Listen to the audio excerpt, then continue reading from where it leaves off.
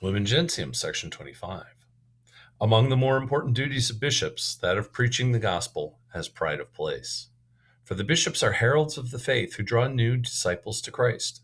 They are authentic teachers, that is, teachers endowed with the authority of Christ, who preach to the people assigned to them the faith which is to be believed and applied in practice. And under the light of the Holy Spirit, they cause that faith to radiate, drawing from the storehouse of revelation new things and old. They make it bear fruit, and they vigilantly ward off whatever errors threaten their flock. Bishops who teach in communion with the Roman pontiff are to be respected by all as witnesses of divine and Catholic truth.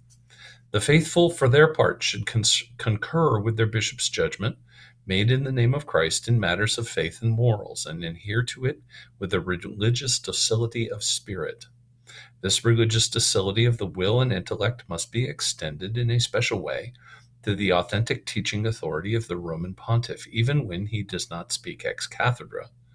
In such wise, indeed, that his supreme teaching authority be acknowledged with respect, and that one sincerely adhere to decisions made by him conformably with his manifest mind and intention, which is made known principally either by the character of the documents in question, or by the frequency with which a certain document is proposed, or by the manner in which the doctrine is formulated. Although individual bishops do not enjoy the prerogative of infallibility, they do, however, proclaim infallibly the doctrine of Christ when, even though dispersed throughout the world, but maintaining among themselves and with Peter's successor the bond of communion, in authoritatively teaching matters to do with faith and morals, they are in agreement that a particular teaching is to be held definitively.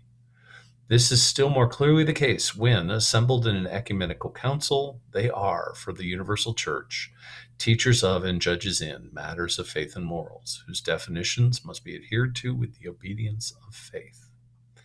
This infallibility, however, with which the divine Redeemer wished to endow his church in defining doctrine pertaining to faith and morals, extends just as far as the deposit of revelation, which must be religiously guarded and faithfully expounded.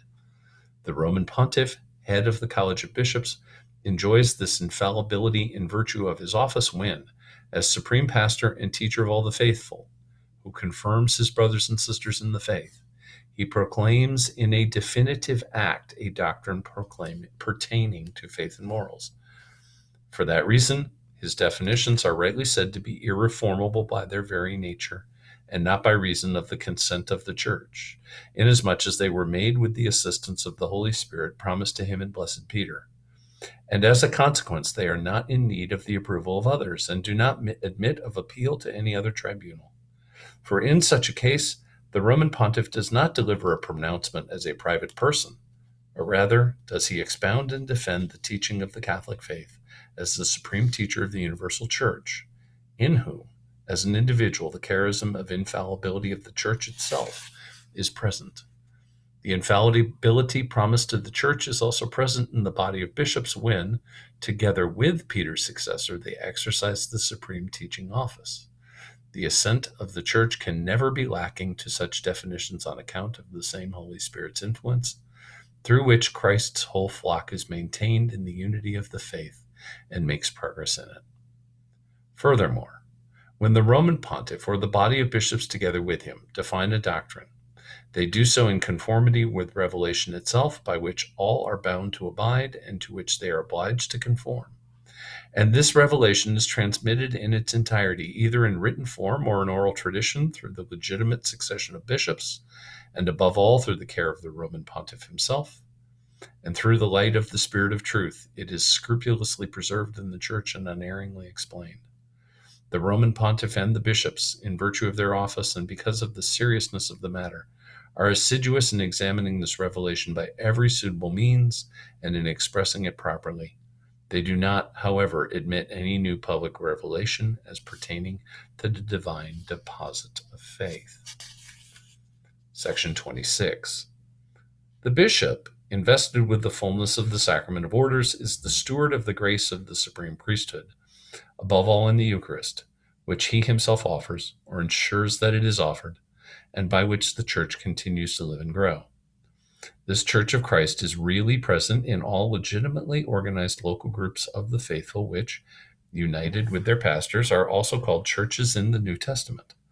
For these are, in fact, in their own localities, the new people called by God, in the Holy Spirit and with full conviction. In them, the faithful are gathered together by the preaching of the gospel of Christ, and the mystery of the Lord's Supper is celebrated, so that, by means of the flesh and blood of the Lord, the whole brotherhood and sisterhood of the body may be welded together.